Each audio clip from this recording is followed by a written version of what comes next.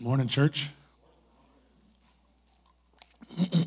Today I'm going to be sharing a lot of scripture and some stories, and I'm just excited to continue our series and from Isaiah 9:6.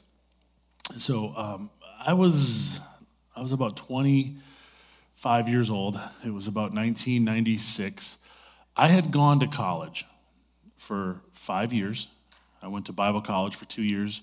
I got a scholarship to play basketball down in southern Alabama, and so I went to the Deep South, played basketball 2 years, and then one more year to graduate. So 5 years of undergraduate and then 2 years of seminary.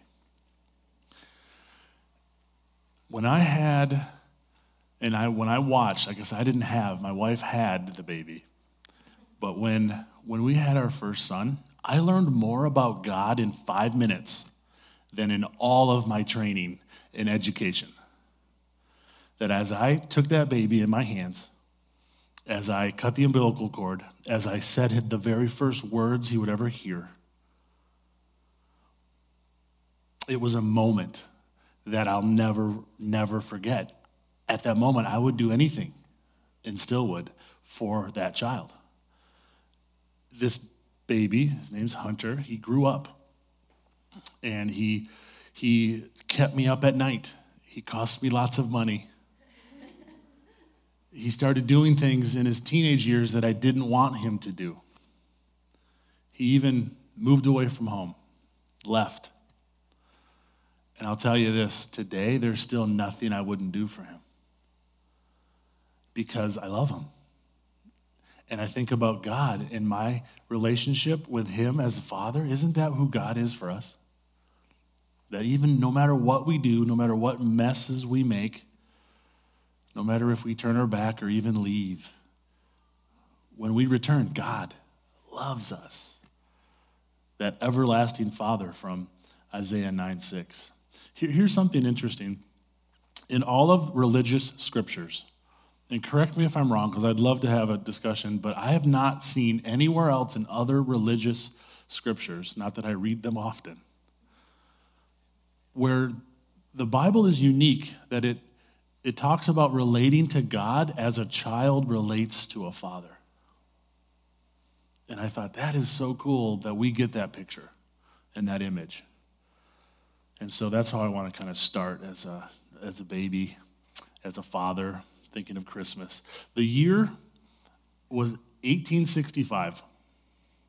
A couple very unique, important, significant, let's use the word, things happened in 1865. The first, in April, early April, Abraham Lincoln was assassinated. The country was in an uproar. Also in 1865, the nation was in a 4-year civil war. And in 65, later in April, the war ended when Confederate General Robert E. Lee surrendered to the Union General Ulysses S. Grant. Now, the final surrender happened in Galveston, Texas in June, on June 2nd. And in that same year, 1865, there was an English poet by the name of William Chatterton Dix who wrote a poem. He wrote a poem from the perspective of if a person was walking by the manger, let's say the manger was set like this, and was witnessing or witnessed Jesus being born or the birth of Christ or looking at Mary and Joseph and holding a baby in a manger of animals, what would they think? I don't know if you think about it, but it wasn't the context that you would normally see a child being born. And so these are the words he penned. What child is this who laid to rest on Mary's lap is sleeping? Sound familiar? Whom angels greet with anthems sweet, while shepherds watch are keeping. This is Christ the King, whom shepherds guard and angels sing. Haste to bring him laud, the babe, the Son of Mary. The question that he was trying to answer is, who is this baby? What child is this? That's a question every person on earth will have to answer someday. Who is this person? Who is this baby? What child is this? It seems like everybody has an answer to that question, or at least every religion. Our Muslim friends recognize Jesus. In fact, they even believe that he was born of a virgin. But they do not believe that he was God in the flesh. And of course, they don't believe he was crucified or resurrected. Our Jewish friends, of course, recognize Jesus as a great prophet, a great teacher, a religious reformer. But our Orthodox Jewish friends, they do not recognize him as God in the flesh or the Messiah, the chosen one. Our Hindu friends recognize Jesus as and acknowledge him as Krishna.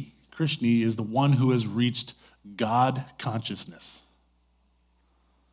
Buddhists call Jesus Bodhisattva. I probably butchered that, but that's the best I could do. Which means someone who has attained the highest level of enlightenment. Everyone must answer that question. What child is this? I think the best way to answer it is to go to Scripture, to see what God's Word says about it. The interesting thing about Scripture, again, what makes the Bible so unique, it's why it's a bestseller, in my opinion, is not only does it tell us to relate to God like a child relates to a father, it's the only scripture, religious scripture, that has prophecy in it. You know what prophecy, the definition of prophecy is? It's a prediction. It's forecasting, not the weather, but the future. Prophecy. Isaiah, the text that we're going to be teaching from today, he spoke these words 700 years before Christmas, before the birth of Jesus. He prophesied. In verse 2, Sam shared this last week. I want to share it again. It kind of sets the scene. The people walking in darkness have seen a great light. On those living in the land of the shadow of death, a light has dawned. And then verse 6 gives us the text. Who is this child? For unto us a child is born, to us a son is given, the government shall be on his shoulders, and he will be called Wonderful Counselor, Mighty God, Everlasting Father, and Prince of Peace. So the first thought, observation that I have is, Jesus came into a dark world to be light. I am the light of the world. That's what he said. And that's part of what we celebrate in Christmas. In my mind, that's why we put lights on trees. There's probably some other religion or some custom that came from, but to me, that's about Jesus being the light of the world. There was a story I heard about a little girl who, a lot of churches will put on like a pageant or like a little display for kids to come up and go through the Christmas story. And so there was this little children's pageant, and this little girl, one of the youngest girls in the whole group of children that were putting on this pageant, they gave her one line. And the line was, I am the light of the world. And so she went home and she practiced and practiced. She looked in the mirror and emphasized each word, like, I am the light of the world. I am the light of the world. I'm the light of the world. And she's practicing and practicing. And finally the day comes for the pageant, Christmas Eve, and she gets up on stage. She's with her friends. The spotlight is shining down. Her moment comes, and she totally blanks. Lucky for her, she had the church lady as her mother, and she was like right in the front row telling all the kids, making sure everything was good. And so she begins to whisper, I am the light of the world. And the little girl is just frozen in the lights. So she begins, her mom saying it a little bit louder, I am the light of the world. Finally, like the fourth time, the little girl hears her, gathers herself and says, my mother is the light of the world. I mean, how precious is that, right? The truth is, Jesus said it. He is the light of the world. It also said, as Sam shared last week, that he would be called Wonderful Counselor. And I just love the idea of Jesus as my marvelous counselor. A counselor is someone who, helps you settle things in with yourself or helps you kind of work through things with someone else. A lot of times when I go to counseling, and I've been to counseling like 3 times in my life for different things, it's usually, I think it's about other impacts, outside things, whether it's like my wife and I had counseling, when we were early in our marriage, probably like 7 years in, and we're like, okay, we can't get past this. We need some help.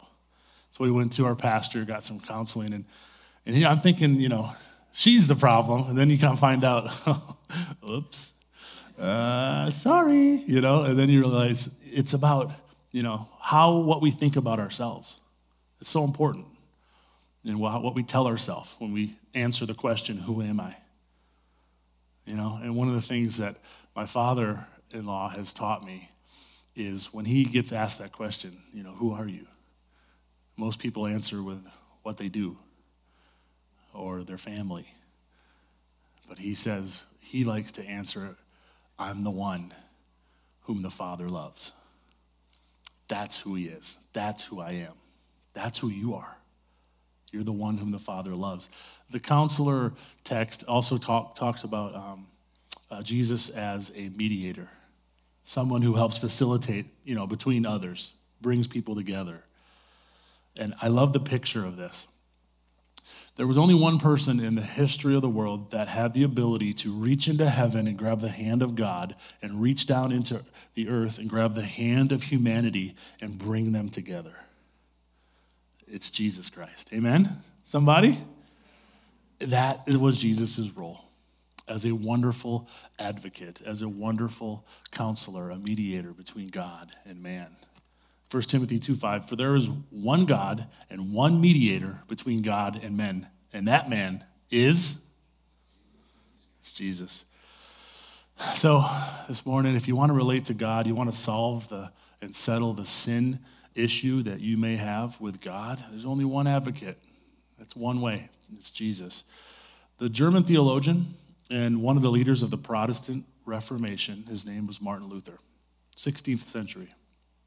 He wrote the hymn, A Mighty Fortress is Our God. So we're going to focus more on mighty God today. And so Mighty Fortress is Our God. And he was celebrating the power of Christ, the authority of Jesus. Flex your muscles a little bit. Give a little flex. You don't need to show me, but just there's something about like physical strength. And Martin Luther here is talking about a spiritual flex that Jesus had by the authority of the Father. He wrote, A Mighty Fortress is Our God, and I'm going to just quote a little bit of it. It says, did we in our own strength confide, our striving would be losing. We're not the right man on our side, the man of God's own choosing. You ask who that may be, Christ Jesus, it is he. Lord Sabaoth, his name, from age to age the same, and he must win the battle. Lewis Benson says that this hymn was sung by poor Protestant immigrants on their way to exile. It was also a hymn that was sung by martyrs walking to their death. It became like a national hymn for the Protestant Germany. As believers, we're invited to trust in Jesus as the one who will provide security, provide confidence in our lives, both in the one we're living and the one for eternity. It's like we're on this spiritual swing, and every time we swing back, we're in this life, but someday we cross into eternity, and in that swing is Jesus. He will be called Mighty God. Say this with me. El Shaddai. El Shaddai means God Almighty, mighty God. The Bible says that's who Jesus is. He is God in the flesh. Colossians, in chapter 1 of Colossians, it says, in him dwells the fullness of the Godhead in bodily form. God put on flesh in the form of Jesus when he was born in Bethlehem. Well, guess what? That child grew up. That child grew up. And one of the last things he said before he went and ascended to heaven, he gave us a command, talking about mighty fortress, talking about authority and power. In Matthew 28, starting with verse 18, it says, "Then Jesus came to them and said, 'All authority in heaven and on earth has been given to me.'" Who gave it to him, church? His Father gives him the authority. He kind of like was part of the family business. "All authority in heaven and on earth has been given to me. Therefore, go and make disciples of all nations, baptizing them in the name of the Father, the Son, the Holy Spirit." Is that all we're supposed to do, is just get people saved and baptize them? No. What was beautifully said before Sam got up, Lori said, she said, we must continue in this. We must get deeper. And the scripture says, "And teaching them to obey everything I have commanded you." Following Jesus, making a decision to have Jesus as the Savior of your life is a beautiful thing. Making him the Lord of your life is a daily devotion. Teaching them to obey my commands. Everything. And then the most beautiful promise in the world, "And surely I will be with you always to the very end of the age." There's nowhere you can go that you will be without Jesus. Here's some scriptures I want to just share about your authority.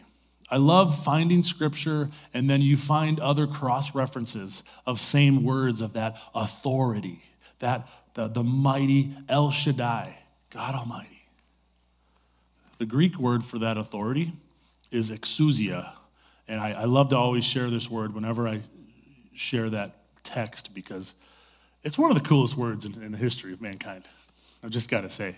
It is that power that can only come from the creator of the universe. And exousia, it kind of makes you want to flex. It kind of makes you, it's almost like it's like a karate, like exousia, you know? Hiya. They probably get it from exousia, I'm just saying. I'm not sure, but I love that image of like, this is pure authority. It's not authority that you have to muster up and kind of puff up, but it's that humble, like, I got this. Like when you play any sport, especially like a football, and you know that there's this dude on the other team, and he knows he's a dude, which means he's a great player. Sometimes they have a little swagger. Sometimes they walk, and I love the guys, I love to coach the kids that don't talk at all game. I like the guys that just walk the walk. And they just have that swagger. And I'll be like, oh man, 25, he's a dude. Watch out for him. You just see it. Jesus had that swagger because of his authority from the Father. Here are some scriptures that I want you to take to heart today. That I want you to say, God, that's for me. This is for you. Let me share some of the reminders of the authority that we have in Christ. Luke 10:19, "Behold, I have given you authority over all the power of the enemy, and to tread upon serpents and scorpions, and nothing shall injure you." Amen? My job is to read, your job is to say amen. All right? Let's practice this again. Luke 10:19, "Behold, I have given you authority over all the power of the enemy, and to tread upon serpents and scorpions, and nothing shall injure you." Ephesians 6:12, "For our struggle is not against flesh and blood, but against the rulers, against the powers, against the world forces of this darkness, against the spiritual forces of wickedness in the heavenly places." Revelations 12:11, "And they overcame him because of the blood of the Lamb." Who's the Lamb? "And because of the word of their testimony, and they did not love their life even till death." Psalm 34:7, "The angel of the Lord encamps around those who fear him and rescues them." You guys are doing good. You guys. One more try here. John 14:13 and 14. "And whatever you ask in my name, that will I do, that the Father may be glorified in the Son. And if you ask me anything in my name, I will do it." Amen. Amen. Every morning, we need to remind ourselves of this mighty God, of El Shaddai, that this baby was sent to be born in a humble manger, and yet he was God Almighty. In Ephesians 6, it reminds us of the full armor of God that we have. Because of what Christ has done, we have this as the truth of what we exist for. Therefore, take up the full armor of God that you may be able to resist the devil, the evil.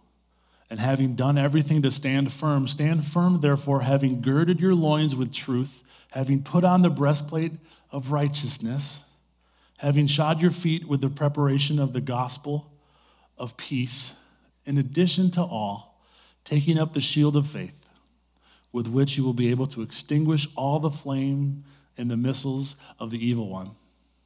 And take the helmet of salvation and the sword of the Spirit, which is the word of God. Don't ever forget that your authority comes because of the blood of the Lamb, because of Christ Jesus. But once you recognize that, have a little swagger, a little spiritual swagger. Why? Not to bring attention to yourself, but to bring glory to God. That's where the swagger comes from. And this is something you can pass on to your family, to your children, to your household.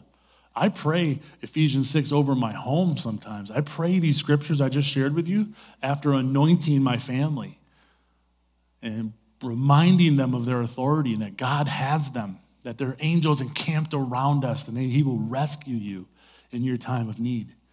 Don't forget these things. I'm going to close with a story. I hope you like it. I doubt that it's a true story, but it's one of my favorites. It's a story that's been told over the years. You may have heard it before, but I think it just fits so well.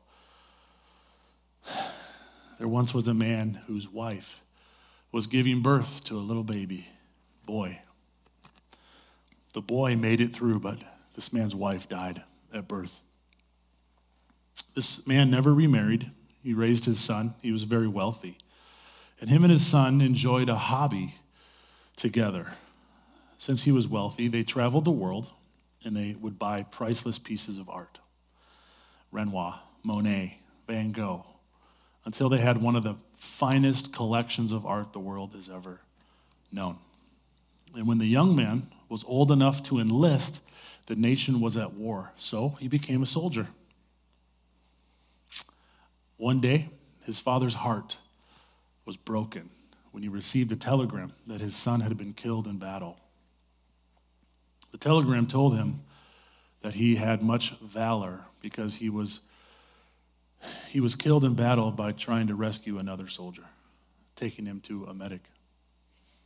Not long afterwards, on Christmas morning, there was a knock on the door, and when this old man opened the door, he saw a soldier carrying a bulky package wrapped in Christmas paper. The soldier said, "You don't know me, but I'm the soldier your son died, taken to the medic."